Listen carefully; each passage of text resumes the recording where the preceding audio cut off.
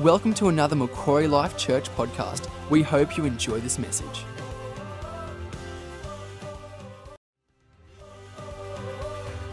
Welcome to another Macquarie Life Church podcast. We hope you enjoy this message. Thank you. Please, you may be seated. It's a real privilege to be. We had a wonderful time with the men yesterday. Just enjoy being with you. It's a wonderful place to be. And I'm just so grateful to hear some of the lovely, wonderful stories from different people who've encountered our courses in different ways. The divorce recovery course, which is about to commence, is one of ours. And Helen and I are the two presenters in that course. And I hope you, if you need it, I hope you do it, because it'll be a real blessing to you. A couple of the resources that I brought with me this time. One, tomorrow night I'm going to be talking about sexual issues. This particular DVD is on healing. When sex has been misused in people's lives, they get damaged by it. And the healing process is challenging. Well, one of the issues we'll talk about tomorrow night. Why is sexual abuse so damaging? You'd think that maybe physical abuse would be much more damaging to a human being than being touched inappropriately, and yet it's not. Why is that so? We'll talk about that tomorrow night. And how does healing come? The great debate was the largest meeting we ever held in our church was the night I debated an atheist in our church who thought that Christianity was a delusion, and we had a great debate for 2 hours, and at the end of that night I shared 4 miracles that that were present. He didn't have any miracles to share, which was very sad. So it was 4-0 for the Christians at the end. And if you've never heard a debate like that, it could be really helpful, especially for people who think Christianity is a bit silly and they need an adjustment. It's a very important weekend for us and for our family, because tonight is the grand final of Australia's Got Talent. And my daughter is one of the grand finalists. And I thought that the pastor's given me permission to show you just a brief clip of Jennifer, my daughter, singing in the semi-final where she got the golden buzzer to take her through to the grand final. Now, tonight the grand final is on, and I can let you know this. At the end of the grand final, there are 9 contestants get into the grand final, and at the end of it, the judges will select 4 who then the public can vote on over their mobiles. She is one of those 4. We don't know whether she wins or not, because that depends on whether or not you vote tonight. So I require it of you that you come tonight, you vote early, and you vote often. It's and let me show you a little picture of Jennifer singing in the semi-final.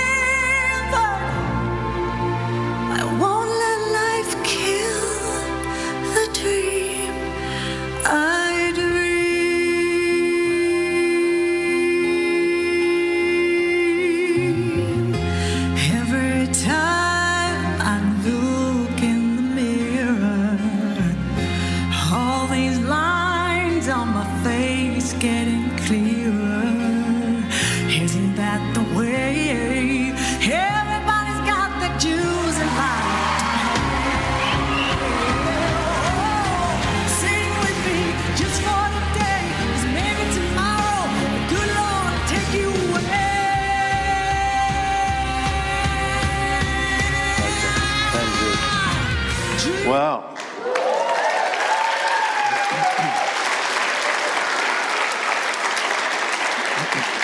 Well, she got the golden buzzer on that little performance, and tonight she'll be in the grand final.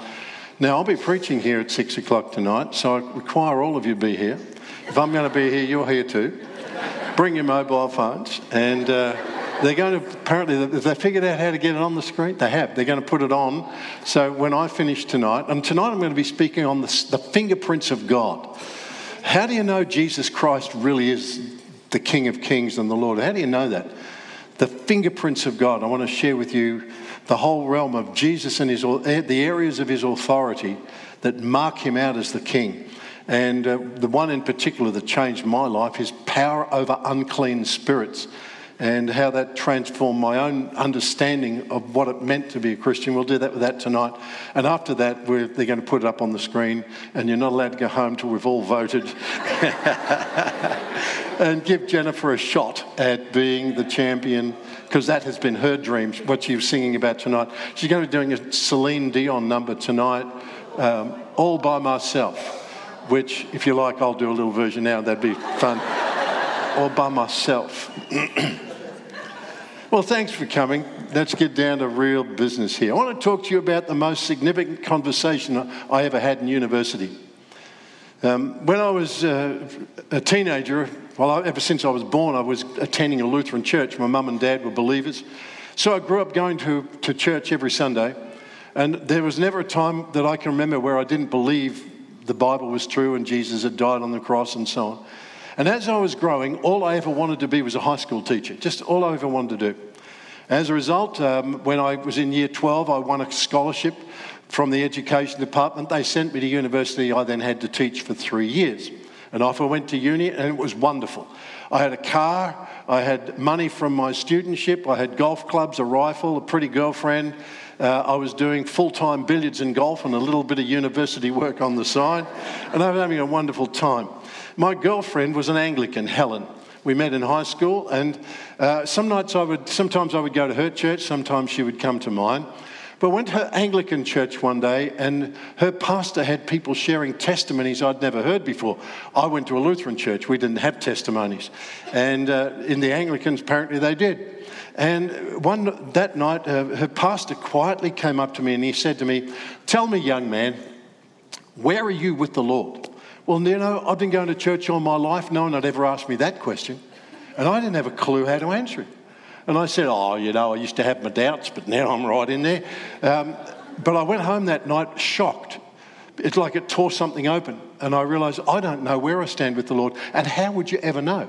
I guess as a young man, I used to believe that you'll never know if it's true till you die. And when you die, if there's something there, you say, how about that? It was actually true. But you'll never know till that moment if it's true or not. I just didn't know how would you ever know. Well, that night upset me. 3 weeks later, we had a visiting Lutheran pastor come and preach in our church, and he preached a sermon on hell. Now, my life, although I was going to church, was a little bit different than the average Christian's life, because I had a can and a hose in my car, and I used to siphon petrol out of other people's tanks. But I used the petrol to get to choir practice on a Thursday night. And I used to steal my lunch from the university cafeteria every day so I could have $1 to put in the offering on Sunday. A very unusual Christian life, that was. Well, that morning, this visiting pastor preached on hell. And I got a really bad feeling about halfway through this message that I might get to see this place someday. And even though he didn't have pictures to prove it was true, I knew in my gut it was true. And he said something that day I have never forgotten. He said the worst 2 words that will ever be uttered in hell are the words, if only. If only I'd listened. If only I'd taken it seriously. If only I'd followed Jesus. And the thought of dying and discovering that I had never connected with the grace of God just was appalling. Now, by the end of that sermon, I was deeply afraid. Now, if I'd come to this church, they'd give you a chance to get saved, you know. At the end of the service, someone might say, well, look, if there's any young man here with a can and a hose in the boot of his car who feels the need for Jesus, and I went, yeah, that's me. But I was a Lutheran. See, they scare the hell out of you and send you home for lunch, and that's all they did. And as I left that day, I thought, I've got to get this figured out. Where do I stand with God? Now, here was my crisis. I wanted to go to heaven, but I didn't want anyone else to know I was on the way. I wanted to be a secret agent. I did not want to be a fanatic. I didn't want to be one of those people who, share their faith everywhere and hang out as a Christian. I just wanted to be a secret. My plan was I want to die, go straight to heaven, and as I walk through the doors of heaven, everyone with shocked and surprise will turn and say, "Oh, we never thought we'd see you here, mate." And I'd say, "No, me and Jesus was like that, I was a secret agent for God in Melbourne." Well, that day I figured out I better figure out where I stand with the Lord. Now, I was working in a quarry during my university vacation. The next morning, Monday morning, off I go to the quarry, and I'm all day long sitting in a big truck by myself, and I'm alone and trying to figure out where I stand with God. So I'm doing a lot of thinking, and I start to try to figure out how Christian do you have to be to get to heaven, because you don't overdo this thing, you don't want to go getting fanatical or anything. And I started to try to figure it out. Well, maybe if I gave God more money, that'd be really good, because God's nearly always broke. They tell you that in church. And if I could help God out, that'd be nice. That'd be a good idea. And then I had a brilliant idea. Sunday school. It happens in church on Sunday. I could be a Sunday school teacher because I'm training to be a teacher. It just fits. And I could be normal all through the week. Hey, whoa, boys, hey. But Sunday morning, I'm teaching the little children about Jesus. And I've got to ask you, how much suffering does it take to get into heaven? I'm willing to suffer on Sundays and teach the little kids. And if Sunday school teachers don't get to heaven, who does? And I was getting my list of things together, and it was all starting to look pretty good. I was thinking, I can manage that much Christianity. I can work with that. I came home from the quarry on Thursday. I'm starting to poke the worms back in the box, starting to feel more settled about my future. I showered up. I'm going to take Helen out to the drive-in. I got right near the front door, and as I get to the front door, God spoke to me as clear as I'm speaking to you. He didn't speak through my ears. It was in my chest. I heard it in here. And he simply said to me, "I want you to be a minister." Well, flip, that wasn't on my list. I can tell you that right now. I wasn't planning to be no minister. And I immediately saw myself dressed in the black clothes and the colours around my neck. And I burst into tears. Oh, no. 19 years old and I'm dead already. My entire life. I was appalled. I jumped in my car, I drove around to see Helen. I said, "I think God wants me to be a minister." She cried. She didn't want to marry a minister. I have a reverse testimony, because I've heard those testimonies, I used to be addicted to stuff and I was broken and low and I was in the gutter and Jesus came and lifted me up. Well, I was doing okay. I had a car and money and a girlfriend and was having a great time, and Jesus came along and wrecked my entire life. And I was so distressed by it. I was appalled at the thought, overwhelmed. I've got to be a minister. And now I'm trying to figure out how to get God to ask someone else. I'm saying, I've got a list of people that are much better than me. You should go talk to them. And here I'm working my way through my university degree, and this call of God would come and go. He'd give me space, give me space to breathe. And then the call would come again. And I was in my final year of uni, and I'm trying to study for a history of educational thought exam. And this call of God is weighing on me again. And I was so overwhelmed with it. I'm sitting in the library at uni trying to study, and I can't think straight. I'm just so distressed. And I just happened to notice that there was a Lutheran service on in the religious centre at the uni. And I thought, well, if I do something religious, maybe God will get off my case for a few hours and leave me alone, And so I thought, I'll go to the religious centre. I need you to know I never went to the religious centre. That was the first time in my life I ever went to the religious centre. I used to go to the billiard room, not the religious centre. So I truck off to the religious centre to try to find some peace. And there's one of the kids from my own home church there was doing the service, and he led the service that day, and I didn't get a thing out of it. It was a bunch of nonsense, and at the end he packs up and he's about to leave, and there's a young guy who just happened to come to the service that day, and he's sitting right alongside me. And at the end of the service, the Lutheran dudes are packing up, and I didn't leave because I'm so distressed. I came here to find some peace, and I haven't found any yet. Let me give you a clue about a key to sharing your faith. Just don't leave too soon. You know, we sit down with people, we talk and we hang out a little bit. Don't leave too soon, because the Bible says out of the abundance of the heart, the mouth speaks. This young dude was sitting next to me. He sat right through the whole service. And at the end of it, instead of leaving, he just gets out his lunchbox and starts getting his lunch out and having lunch. And as a result, I didn't leave and he didn't leave. And we started having a conversation. And I am so overwhelmed by this whole deal, I can't shut up. And I start telling him, well, oh man, you know, I just overwhelmed. I think God wants me to be a minister. Well, it turns out he's a young guy who's a Baptist kid and he's preparing to be a missionary. So he said, oh, that's wonderful. And I said, no, it's terrible. I'm overwhelmed. And he said, well, you're a believer, aren't you? And I said, yeah. And he said, well, what do you believe? Well, ask a Lutheran that. I can tell you what I believe, all right. Because you see, we're really good at that stuff. I can tell you, you know, what it means to believe, right? So I said, well, yeah, I believe a lot of things. Well, tell me some of the stuff you believe. Well, I believe in God the Father Almighty, maker of heaven and earth.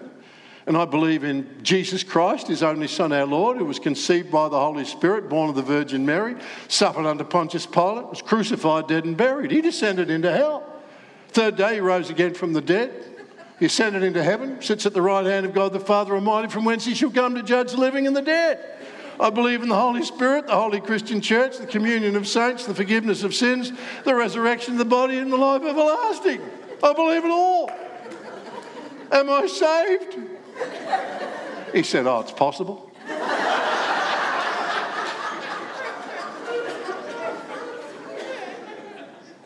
He said, well, that's a lot of believing you got going on there, man. I mean, that's an awful lot of believing. Let me ask you something about that. You might have just missed one of those words that you just believed in. Go back to the start there where you said, I believe in God the Father Almighty, maker of heaven and earth. Yeah, I do. I'm a creationist. I don't believe in evolution. Well, let's go to the next line. And Jesus Christ, his only Son, our Lord. Tell me, Al, I mean, what do you think that word means, that word Lord? Well, I guess it's kind of like a title, you know. Like in my economics class, there's Professor Miller.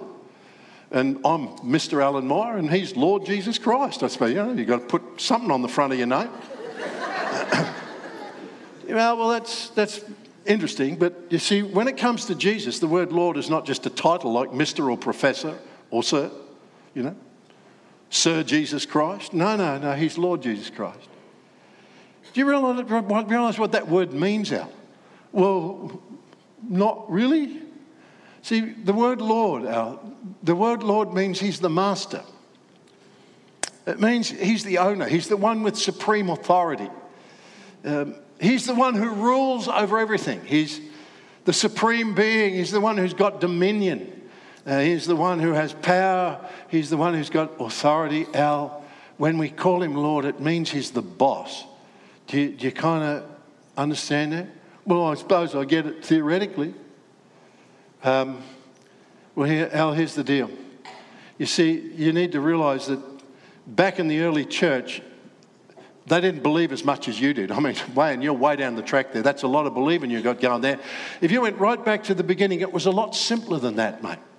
In fact, the earliest confession that ever emerged in the Christian church was only 4 words. You got a lot of words there, man. Only 4 words. At the beginning of the Christian church, all you really needed to believe was Jesus Christ is Lord. Jesus is Lord. Now that was all you were really being asked to embrace. And if you could believe that Jesus Christ was Lord, then that brought a lot of stuff with it, of course, but that was the essence. And I guess, do you realise that that is the big question of all the ages? Who is Lord? Who's the boss? Who's in charge? Who is it that has supreme authority? You see, You go to Psalm 2 and the Bible describes this as the big question over every human being that will ever live. The Bible says in Psalm 2, this is the big war zone. Who's in charge? Why do the nations conspire and the peoples plot in vain? The kings of the earth rise up and the rulers band together against the Lord and against his anointed, saying, let's break their chains and throw off their shackles. They think that if Jesus is Lord, it's like being in prison. That's how they view it. They view his lordship as something to be escaped from. Now, the Bible says the one enthroned in heaven laughs. The Lord scoffs at them. He rebukes them in his anger. I have installed my king on Zion, my holy mountain. I will proclaim the Lord's decree. He said to me, you are my son. Today I have become your father. Ask of me and I'll give you the nations for your possession and the ends of the earth for your inheritance. See, Al, it's the war zone of all eternity. Who's in charge? And if you go right back to the very beginning, it was the original issue. Who's in charge? When God created your first mother and your first father, he created a garden which was a picture of heaven.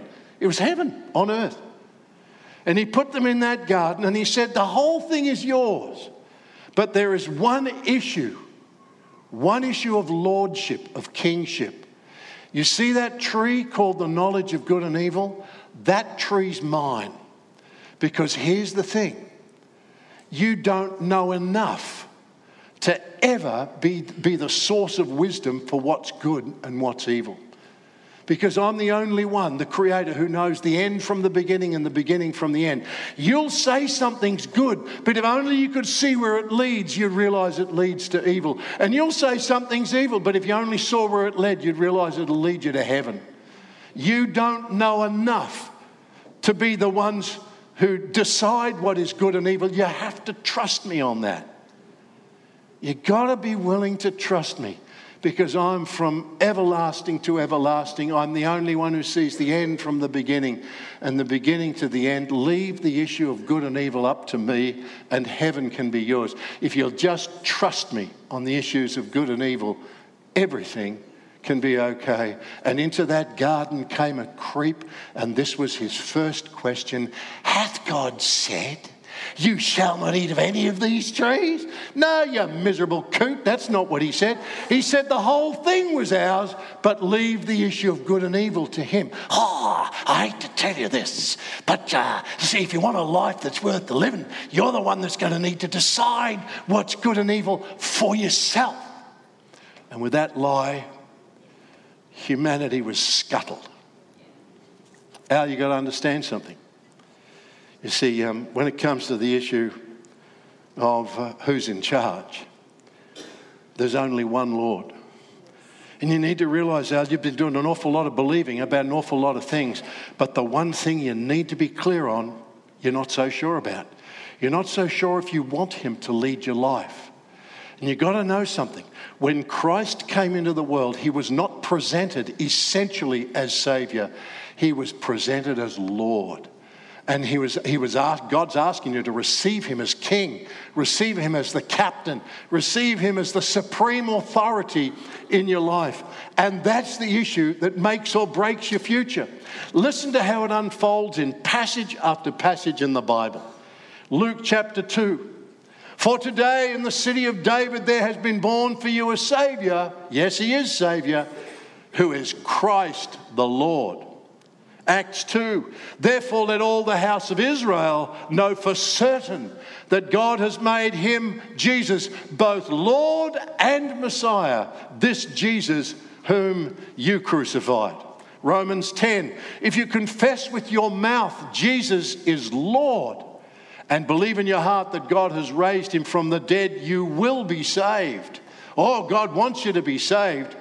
But it's not dependent on you believing in him as Saviour. It's dependent on embracing him as Lord. The Bible says, Philippians 2, for this reason also God highly exalted him and bestowed on him the name which is above every name, so that at the name of Jesus every every knee will bow, of those who are in heaven and on earth and under the earth, and every tongue confess, what? That Jesus Christ is Lord, to the glory of God the Father. 1 Peter, but sanctify Christ as Lord in your hearts. 1 Corinthians, yet for us there is but one God the Father and one Lord Jesus Christ, by whom are all things and we exist through him. 2 Corinthians, for we do not preach ourselves, but Christ Jesus as Lord.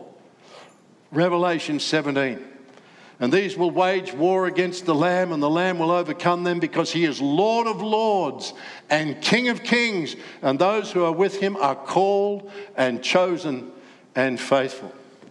You say, Al, you know, what you got to understand is that the gospel is a covenant. You know, there's two words for covenant in the New Testament. One word for covenant is the word sunthiki. It's the kind of covenant you have when you're maybe selling a motorbike. It's the kind of covenant you can have when you negotiate an agreement. I want to sell the motorbike? Well, yeah, sure, I'm willing to. I want $2,000. No, I'll give you $1,800. You can negotiate a sunthiki, an agreement between equals. You have the right to negotiate it. The gospel is not a sunthiki, it's a diathiki. It comes from heaven to earth. You can accept it, you can reject it, but you cannot negotiate this stuff. I was trying to negotiate a covenant with God. I'd love to have Jesus for my Saviour, but I'm not that keen on embracing him as my Lord. And that was the point at which the most important thing I could ever hear got on the agenda. Al, let me explain something to you. It sounds to me like you're trying to marry a dishwasher. You're trying to marry a dishwasher, mate.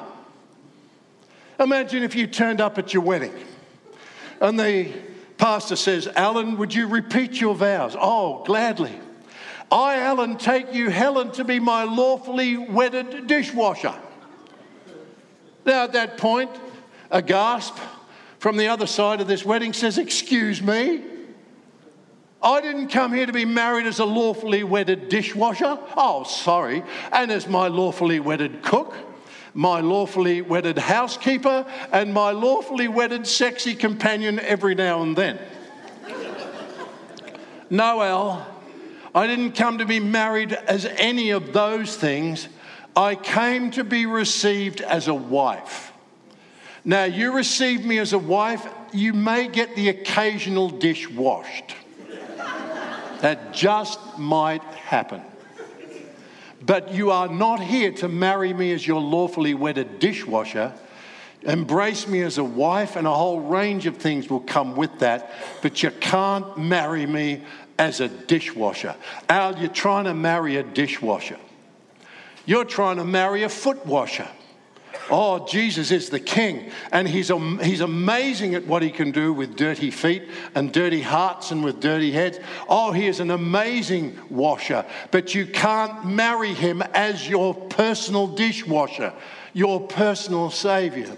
You embrace him as your Lord, and with that, he will wash you in ways that you never imagined, but you can't have a personal dishwasher. I needed to hear that. Al, you cannot have Jesus as your Saviour if you will not embrace him as your Lord. The Bible says, be doers of the word, not hearers only, deceiving your own selves. I'd been attending church for 19 years, deceiving myself every time I went that I could have Christ as my Saviour and reject him as my Lord. That is not a covenant that is available to you. You embrace him as Lord, he'll be a washer of your feet, but you take him as Lord or you don't take him at all. Listen to what Jesus had to say. Not everyone who says to me, Lord, Lord, will enter the kingdom of heaven, but only the one who does the will of my Father who is in heaven. Many will say to me on that day, oh, I hate that. Many. These are the words of Jesus. There'll be many who have deceived themselves. who thought because they believed a doctrine or an idea that somehow that's what got them through. No. You embrace a king, and with a king comes all of his capacities and his gifts. Many will say to me on that day, Lord, Lord, did we not prophesy in your name, and in your name drive out demons, and in your name perform many miracles? And I will tell them plainly, I never knew you. Away from me, you evildoers. Listen to the words of Jesus. Why do you call me Lord, Lord, but do not do the things that I say? That conversation in that university religious centre changed my life, because at last someone had confronted me with my own ignorance. I was confronted at what I was trying to do with Jesus. And as a result, this parable became my parable. Jesus said to his critics, tell me what you think of this parable. There was once a man with 2 sons. The father came to the first and said, son, I want you to go and work in the vineyard today. And the son replied, I'd rather not. But afterwards, he deeply regretted what he said to his father, changed his mind, and decided to go to the vineyard. The father approached the second son and said the same thing to him. The son replied, Father, I will. But he never did.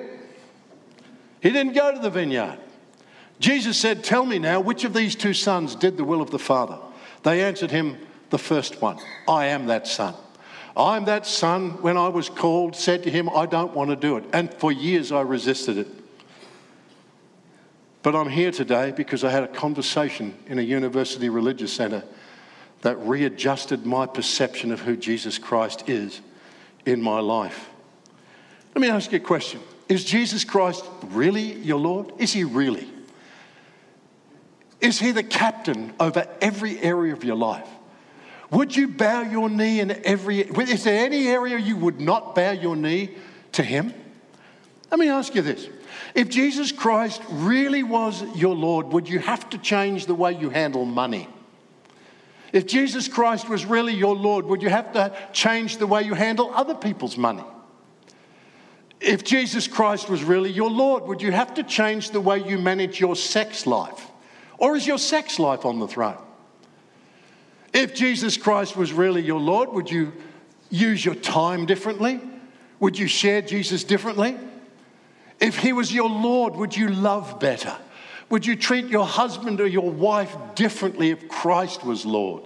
Your husband, your wife, your mother, your father, your children, your workmates.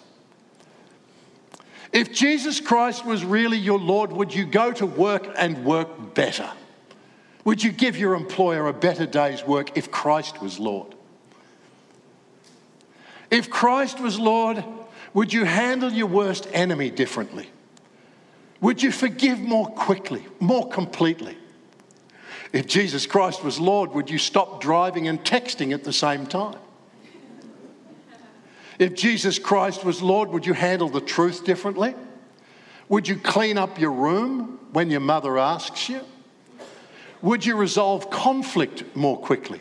Would you pray more potently? Would you serve better in every area of your life if Jesus was Lord? Let me share with you an old song. I learned this song many years ago. Some of you are young enough, you'll think I made it up this morning.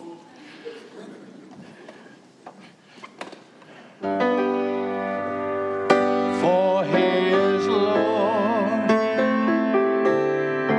he is Lord, he is risen from the dead, and he is Lord. Every knee shall bow, every tongue confess that Jesus Christ is Lord. Would you sing it with me? For he is Lord, he is Lord, he is risen from the dead, and he